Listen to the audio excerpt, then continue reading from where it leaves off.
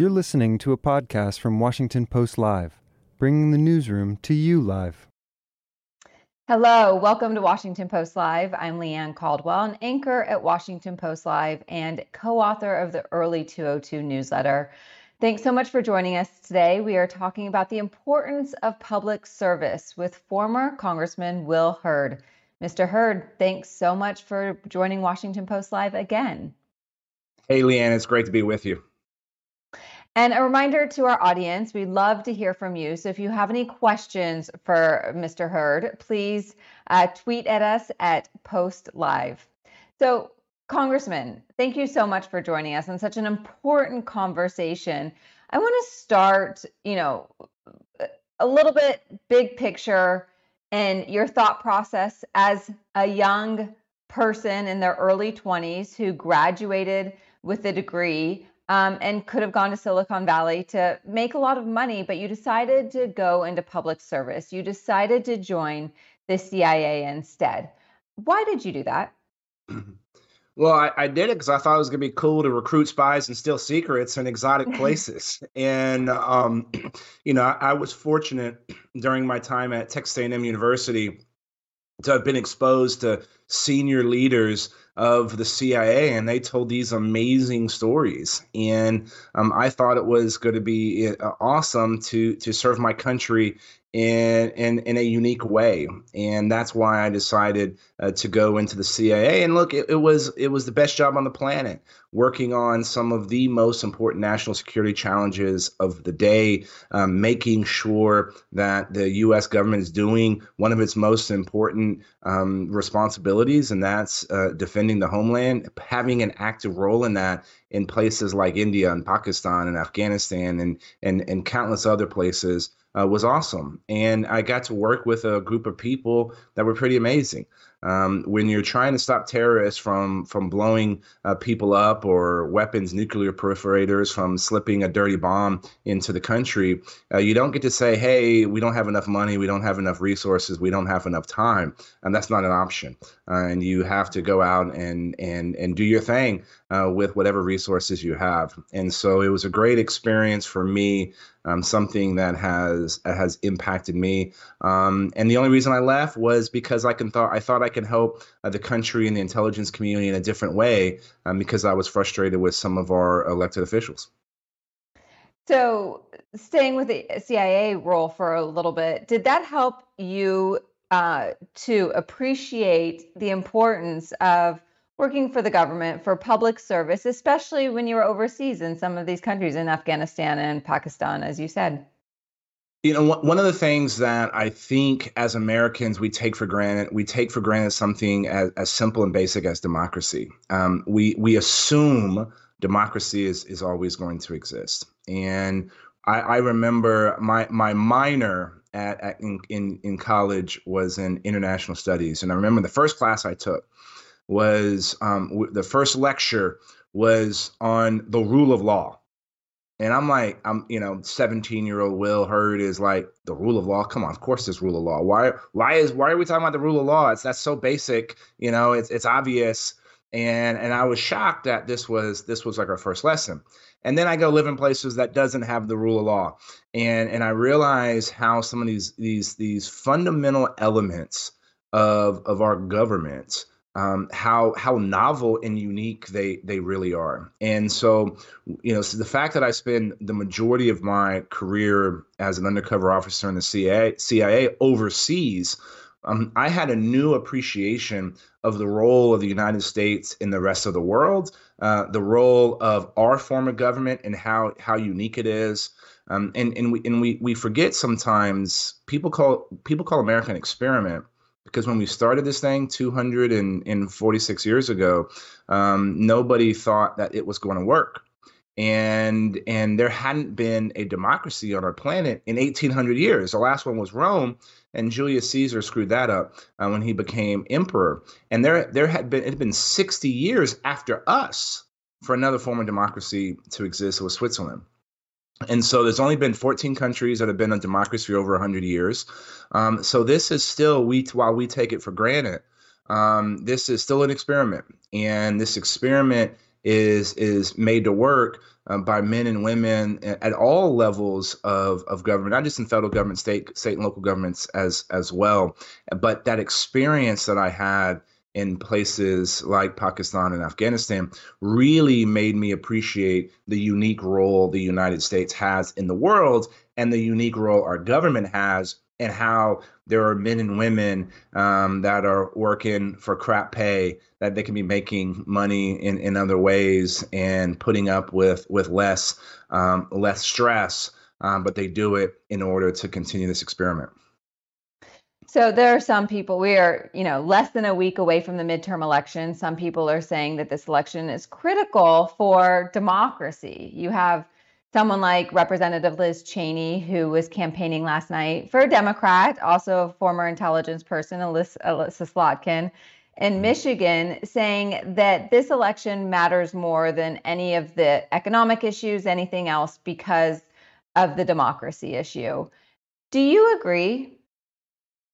Of course, democracy is important, and I think every election we always talk about this is the most important election. I think this election matters because I think it's 49% of it might be 53% of Democrats. It's like 51% of Republicans, and like 49% of independents, and y'all could fact check those numbers. It's in the low 50s, high 40s. These three groups believe that democracy may not exist for the next 10 years. That's an amazing bipartisan expression of concern about this experiment called America. And then also around 80%, depends on what day of the week it is, around 80% of the country thinks the country is on the wrong track.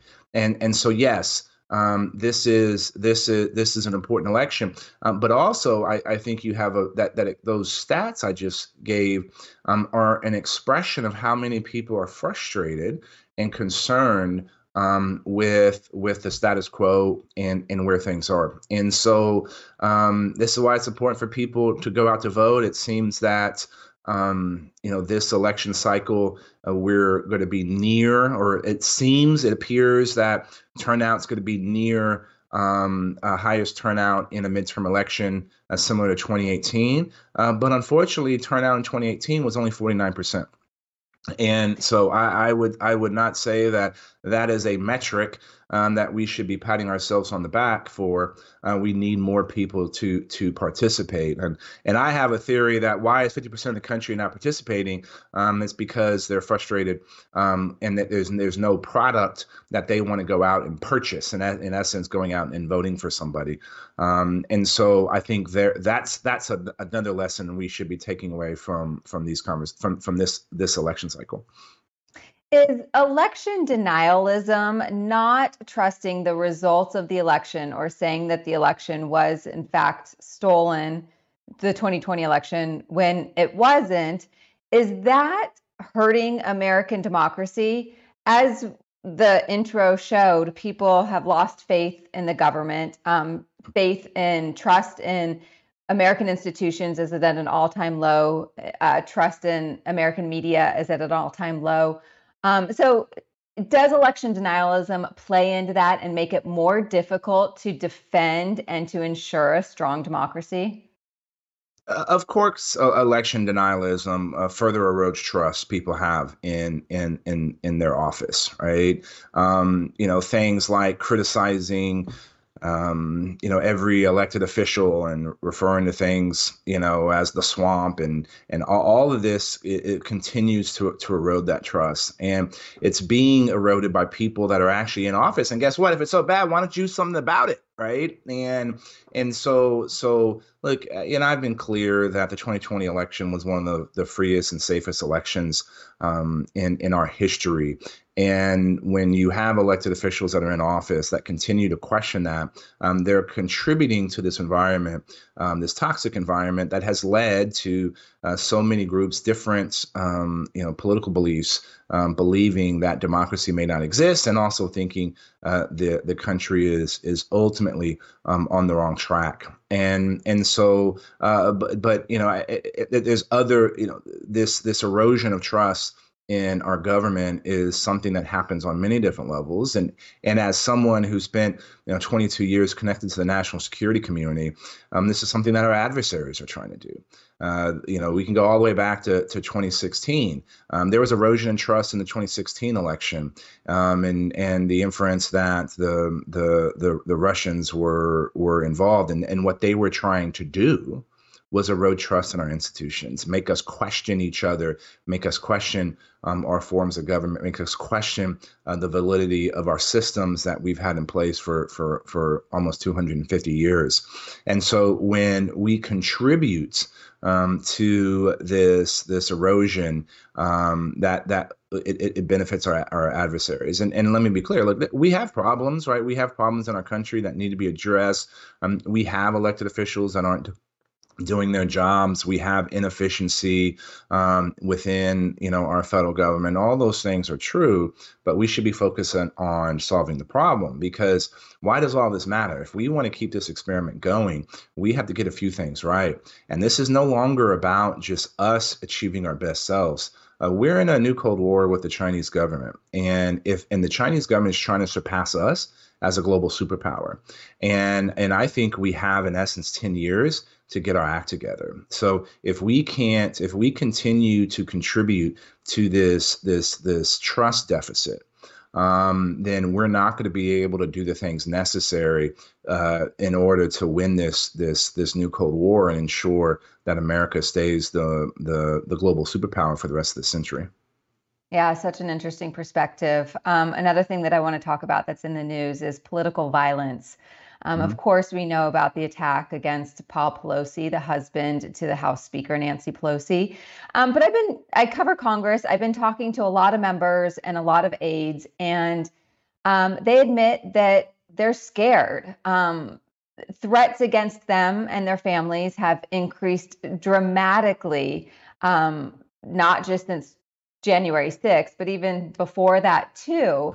And one member of Congress, Representative Debbie Dingell of Michigan, she told me that she worries that people are going to want to run for office, serve in the government, because it is just becoming too dangerous.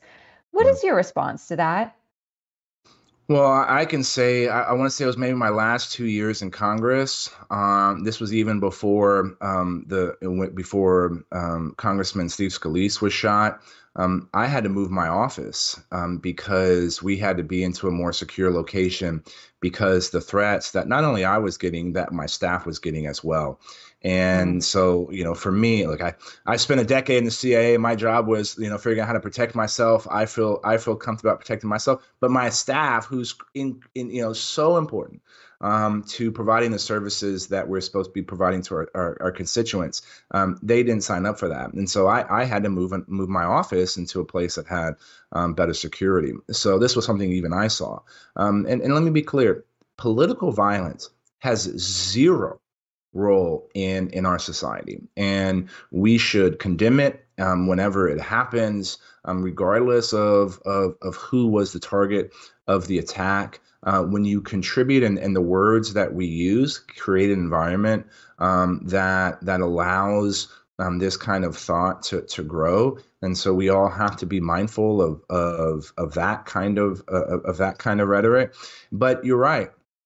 Somebody that's thinking about, I want to help my country, or I want to serve my country, or I think I could do a better job serving my constituents, they have to make a decision.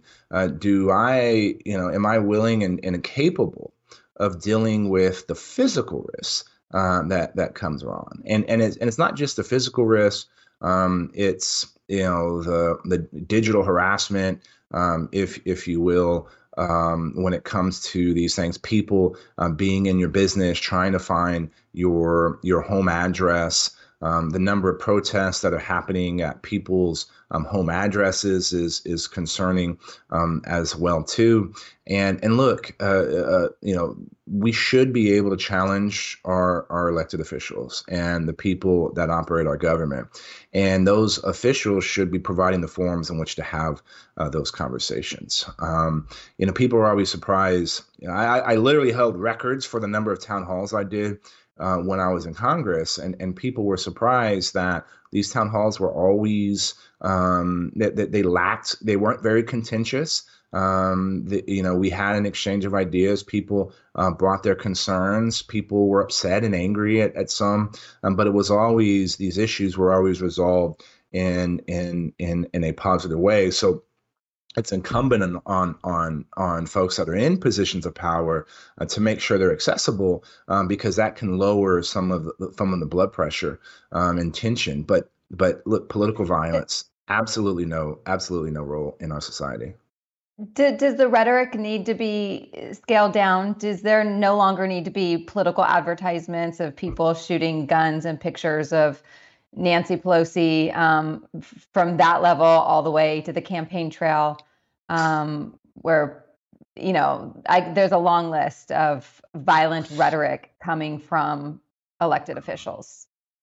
Yeah, and Leigh Ann, I'm sure some of that stuff exists. And yeah, anytime you're intimating violence, right? Like that is not something that if you're in a position of authority, you shouldn't be intimating violence. I don't think anybody should be intimating violence on someone, right? And that there's you have a responsibility that is your actions contributing to the environment in which we're in. But yeah, things that show someone shooting, like that's crazy, and shouldn't be happening. Yeah. Do you miss Congress?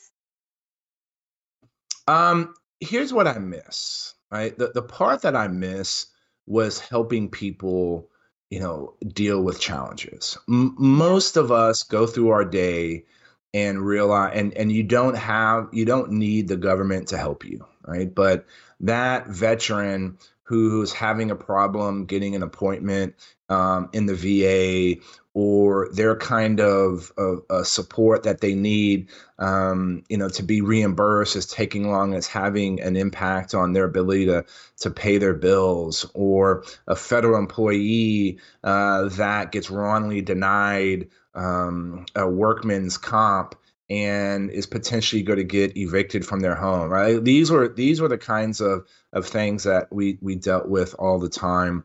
And I miss doing that. Like that was, you don't read about that. People don't talk about those things on the news, or, but that was the part that for me was super fun. That's the service part. That is the part where you're helping people representing the government, correct?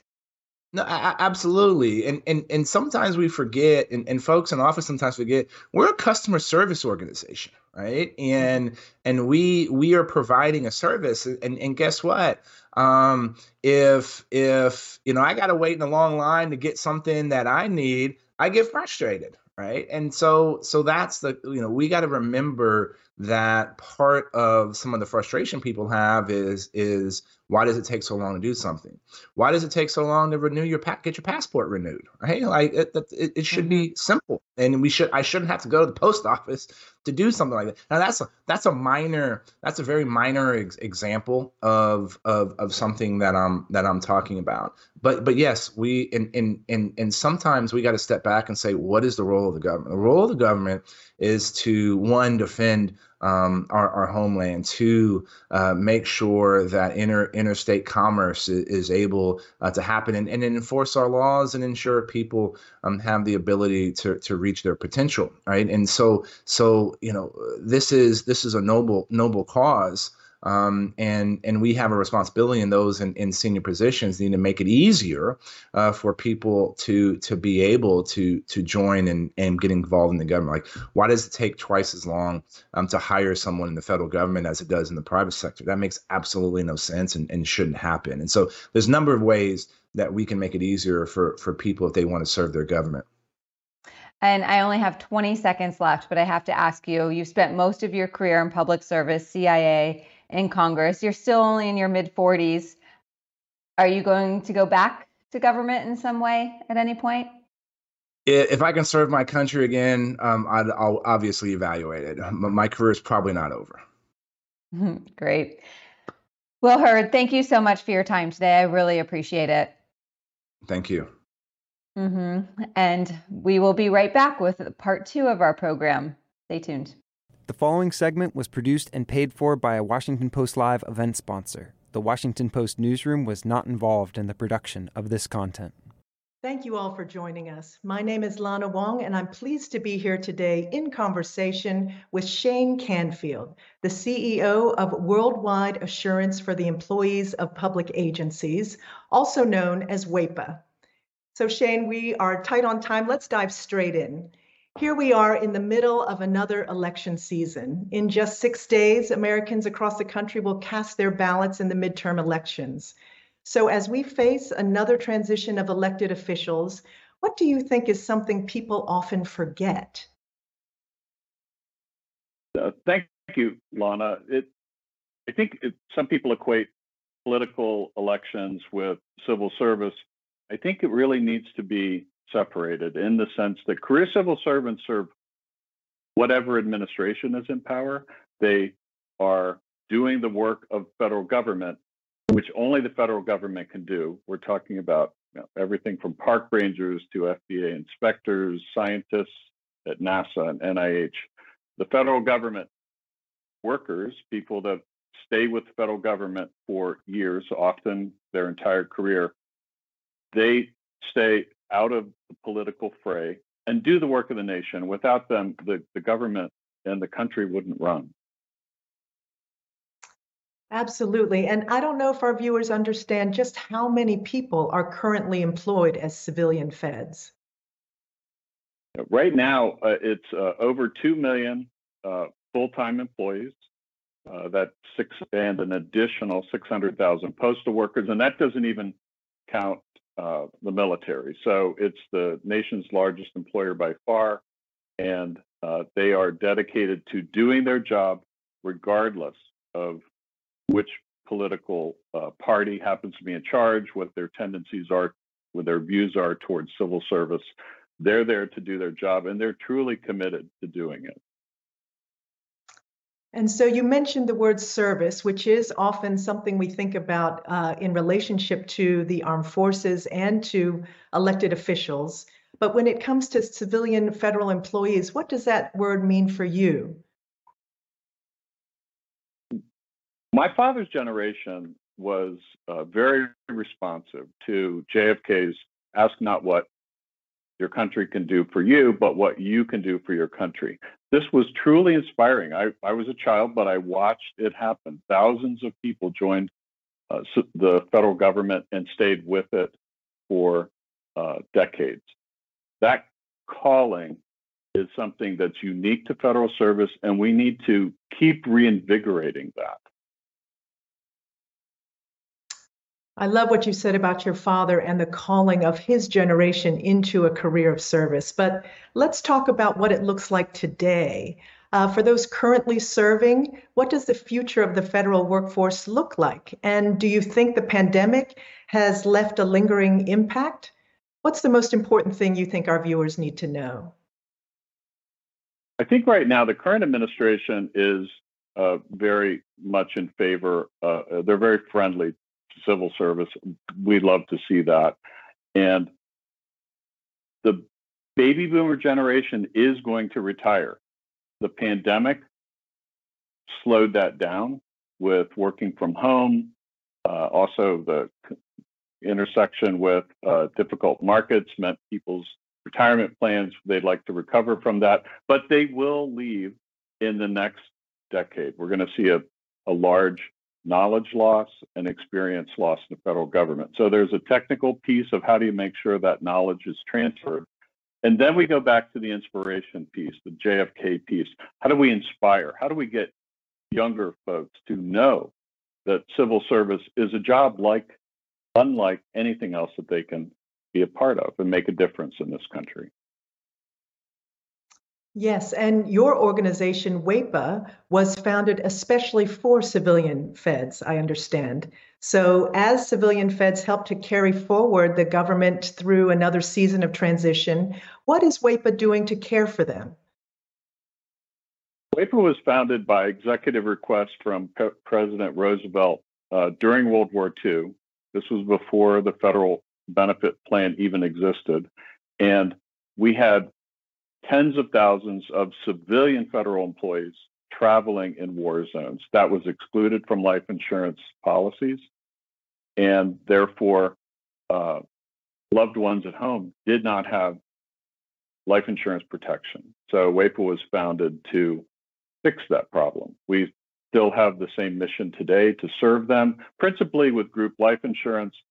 And I would say our mission is to make sure we have a very solid value, great rates, a great product for current civilian feds, but also going out decades in the future, because we're making promises to employees and families that last 10, 20, 30 years in the future. So we have 46,000 people in the plan. It's growing. With those kind of numbers, our stability, our value just increases. That's great. And so on that note, thank you, Shane, for this conversation. Thank you to our viewers, and thank you also to the civilian federal employees who have chosen to pursue a path of service. And now, back to Washington Post Live. Welcome back to Washington Post Live for the next part of our conversation about public service. Again, I'm Leigh Ann Caldwell, an anchor at Washington Post Live and co-author of the Early 202 newsletter. Now I am joined by Jennifer Gerbi, the acting director at the Advanced Research Projects Agency at the Energy Department, and Varun Sivaram, who's the senior advisor to Special Presidential Envoy for Climate, John Kerry. Thank you both so much for joining us. Great to be here. Thanks for having me. Great. And of course, to our audience, we want to hear from you. Please tweet at us at Post Live if you have any questions for our guests. Now, Jennifer, Varun, you both opted to work in public service as part of the government. Can you each tell us about a little bit about your job on a daily basis and why you think it's so important, really? Jennifer, if you want to start. Happy to. I came to ARPA-E from industry. It's a very unusual place in that we are all on term limits. We come for 3 to 5 years and then we leave. And, we come because we're really driven by the mission of the agency and we want to be able to really make a difference. And for me, the main reason why I came was the freedom that we have to pursue what is the right thing that we should do, what is the right problem to solve, and to actually have, a very, be very close to the impact of that and be able to make the decisions and have a portfolio and have a lot of personal impact on that. And that level of freedom was really important to me. And I have to say, it's the busiest I've ever been, but it's the best job I've ever had. And it's because, I believe in the mission 100%. So it's been very fulfilling for me. Great. Varun, what about Thanks, you? Leigh Ann. Well, like Jennifer, I joined from industry. I was formerly the chief technology officer of India's biggest renewable energy company, Renew Power.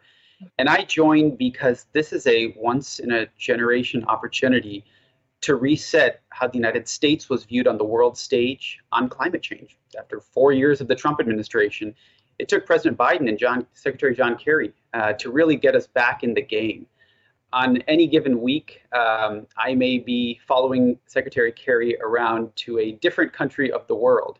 I leave in a couple days with him for Egypt, where we'll have this year's International Climate Conference, COP27.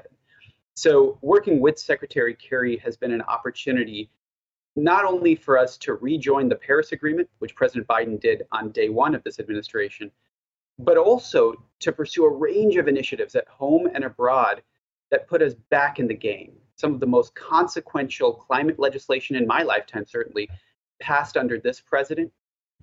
And what we're doing on the international stage to help countries like India and Indonesia and South Africa and Vietnam is going to lay the groundwork for a clean energy transition all over the world. And that's important to me because I spent time in India, I've spent time in the private sector, and like Jennifer, I'm a scientist. And it's critical that we start to bring these perspectives in to really refashion the world economy. Jennifer, something you said that you have so much freedom to explore and to do new things.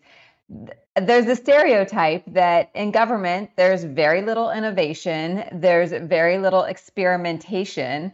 But you're saying that that's actually not the case. You have the ability to try new things and to take risks.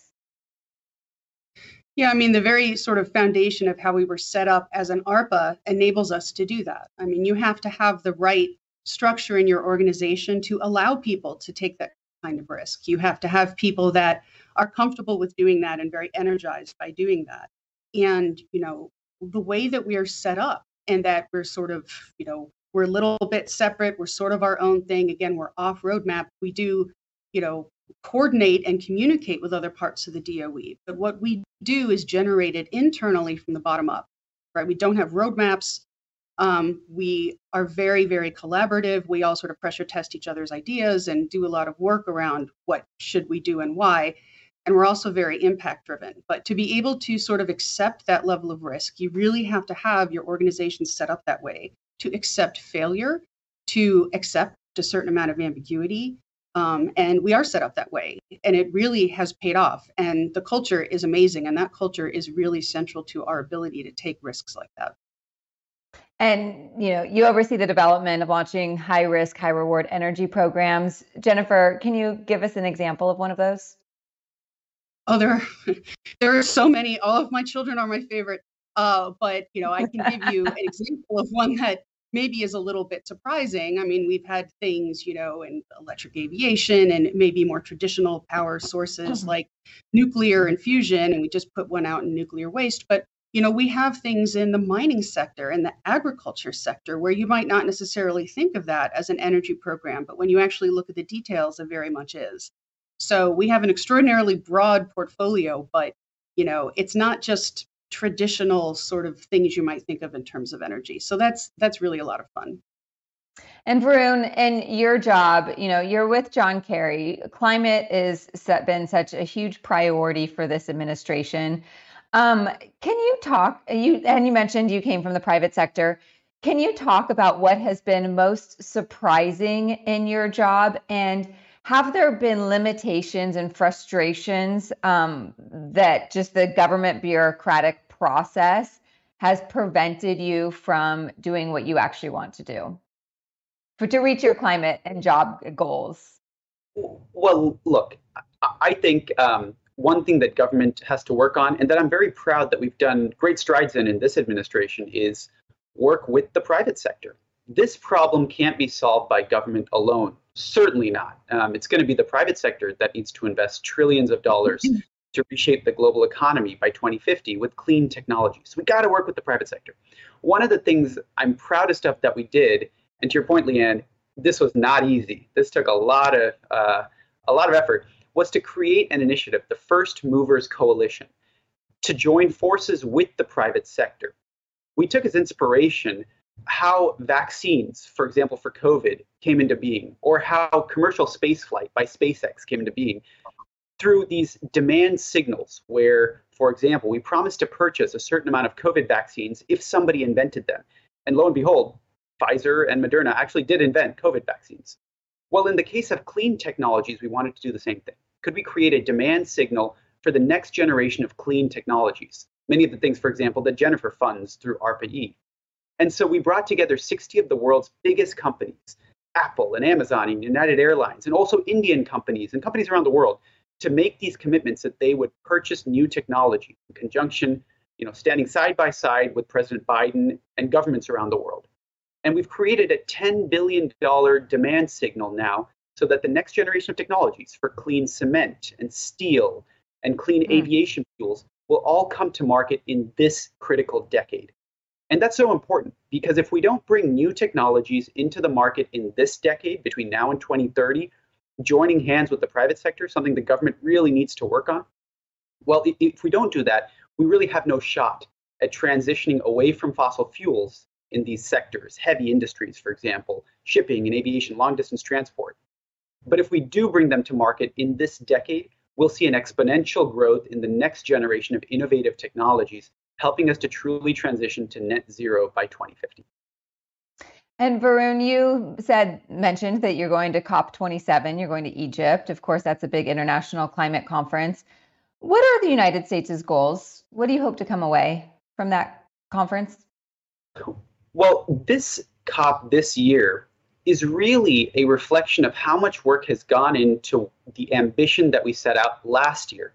So last year, the COP26 in the United Kingdom in Glasgow followed one full year of the Biden administration being in office and pushing the countries of the world to raise their climate ambition. We got 65% of the world by GDP to commit to these ambitious climate targets to keep the world from overheating, from global warming greater than 1.5 degrees Celsius. This year we called the year of implementation, going into Egypt.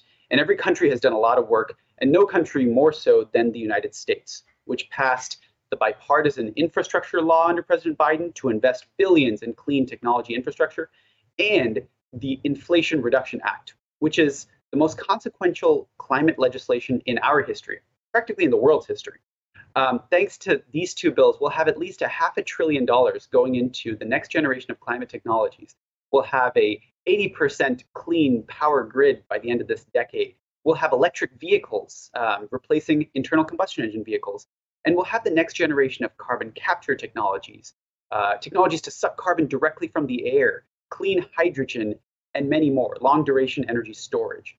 We're going into the COP, first of all, to say we're so proud of what we've accomplished, how much we've implemented, and how we're working with our partners around the world.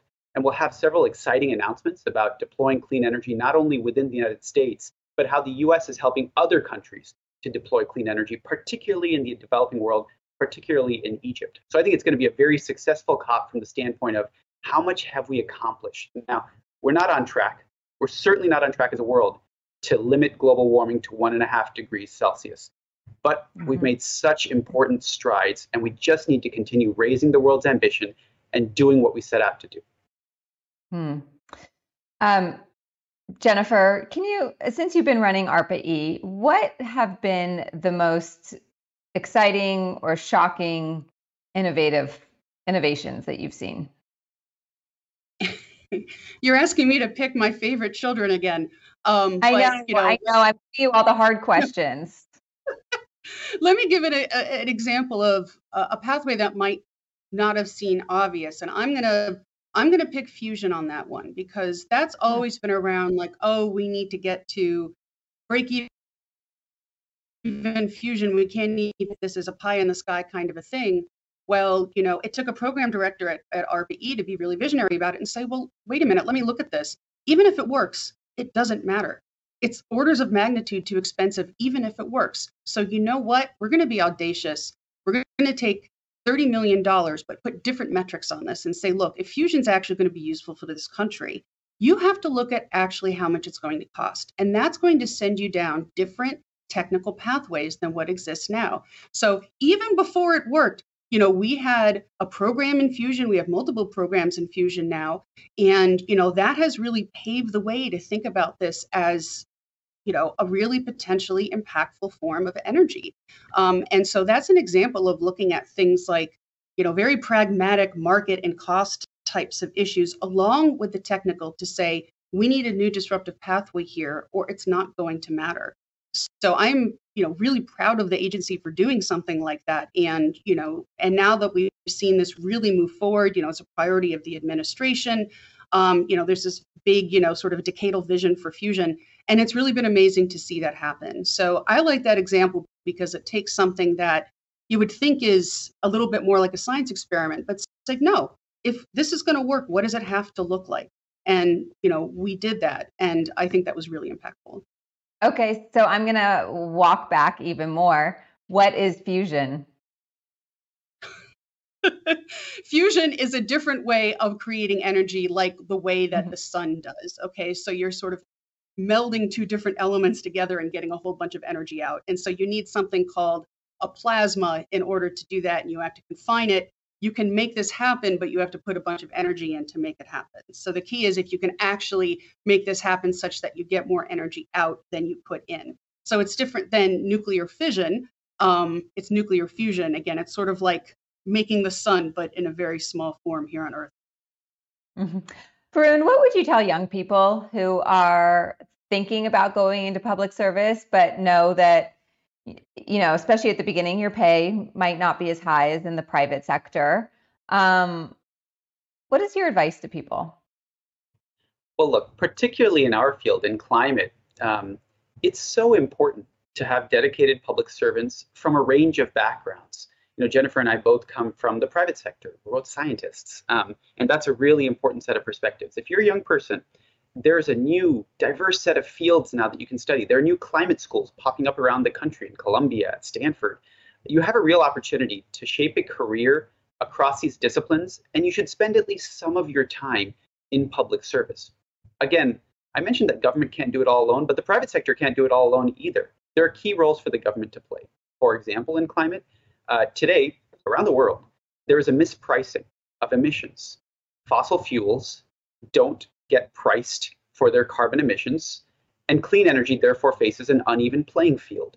That's one role for government to step in on. Another role for government to step in on that Jennifer and I both work on intimately is there's not enough incentive for the private sector to invest in the next generation of technologies. And so government can step in and provide research and development and demonstration dollars.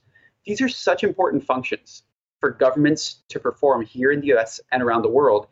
And if you're a young person, the generational challenge of our time is climate change. This is an opportunity to step in. Now, look, I've had an amazing opportunity to have a role model, John Kerry, who has a 50-year career of public service. We're going to need that next generation of us to step in. Will we spend 50 years in public service? Maybe not, but I probably won't. There is now an opportunity for us to really have hybrid careers. Leigh Ann, you mentioned, you may not get paid very much in the government, but the impact you have in the years you do spend in the government can be outsized. And there's an opportunity now, I know climate, but across a range of fields, to go out, to build experience in the private sector and advance your career goals, to go into academia and to come back into government and share all of the expertise you have built to solve this wickedly interdisciplinary problem. The problem that's not going away, but it's one that with the right set of minds in the private or in government, we really have a chance of solving. Jennifer, I have a question, maybe two questions from Twitter for you, from Joan Mickelson. She says, what is the difference between recruiting women versus men for government roles? And her second question is, and what advice do you have for people who want to work in the government for cutting through the red tape delays? Our last guest, former Congressman Will Hurd, did make the point that it can take twice as long to go through the hiring process in the government than it does in the private sector. Jennifer, do you have thoughts on either one of those questions? Absolutely. So the second part first, we have special hiring authority at the agency because we have term limits. So we can hire very quickly. It doesn't go through the normal federal system, which is important because once you're here, 5 years goes by like that. So we're always hiring. It's a very unusual model in the government, but for us, it's a very good fit and it works very well. And I think this is something that is good for folks to consider when it meets the needs, of where they're working and what their mission is. In terms of, recruiting women versus men, or I would say diversity in general, that really is a challenge. And, it's partially a challenge because, we are public servants. We're very thankful for what we do get. I'm not going to pretend that our salaries are competitive with the market, especially at the senior end of the scale. You come because you have a passion for the mission. That's harder for you the earlier career you are, just to make that work financially sometimes for some people. So you have to realize that. You have to be flexible. One of the things I did was, especially with COVID going on, is we do have some program directors now and tech to market advisors who are remote and they come in 1 week a month. And that has enabled people to take a job here that would not have otherwise been able to do that. So I think, increasing flexibility, but also listening and asking people what they need. What would it take for you to be able to do this job? If you can't do it now, can I reach back out to you in a year or two? We have people come in that we've been talking to for 5 years or even longer when finally the time is right for them. So I really do think that you have to listen and ask people, how can we make this work for you? I think that's important. And Varun, final question. We only have a few seconds left, but how long do you think you're going to stay in government service, and how fulfilling is it compared to your last job running India's largest renewable energy company? Well, look, each of these roles scratches a different itch. I hope to spend the rest of my career, attacking the climate problem from the public sector. I plan to be in, many more government roles, but also from the private sector and in academia. One story I'll share for those thinking about, particularly if you're a technical person. When I was doing my PhD, I was doing a PhD in physics in a next generation solar technology, and I would make solar cells that were like as big as your fingernail, and they rarely worked very well. My first job out of PhD, was to work in the city government of Los Angeles, where our goal was to keep the lights on for the city through its energy utility. And I took a helicopter ride over to see one of the world's biggest solar farms at the time out in the Mojave Desert. And it got me thinking, there really needs to be somebody who connects these worlds between building these fingernail-sized solar cells that rarely work and scaling them up to the point where they could be in a solar farm that only a helicopter can see because it's so big. And bridging that gap is going to require a special hybrid of person. I want to be that person. I loved working in India because we were scaling up clean technologies in the fastest growing emerging economy with the largest energy demand growth. It's so important to solve climate there. And I love working in the US government because we have a special ability to develop the technologies that the rest of the world can use and a leadership that President Biden's shown.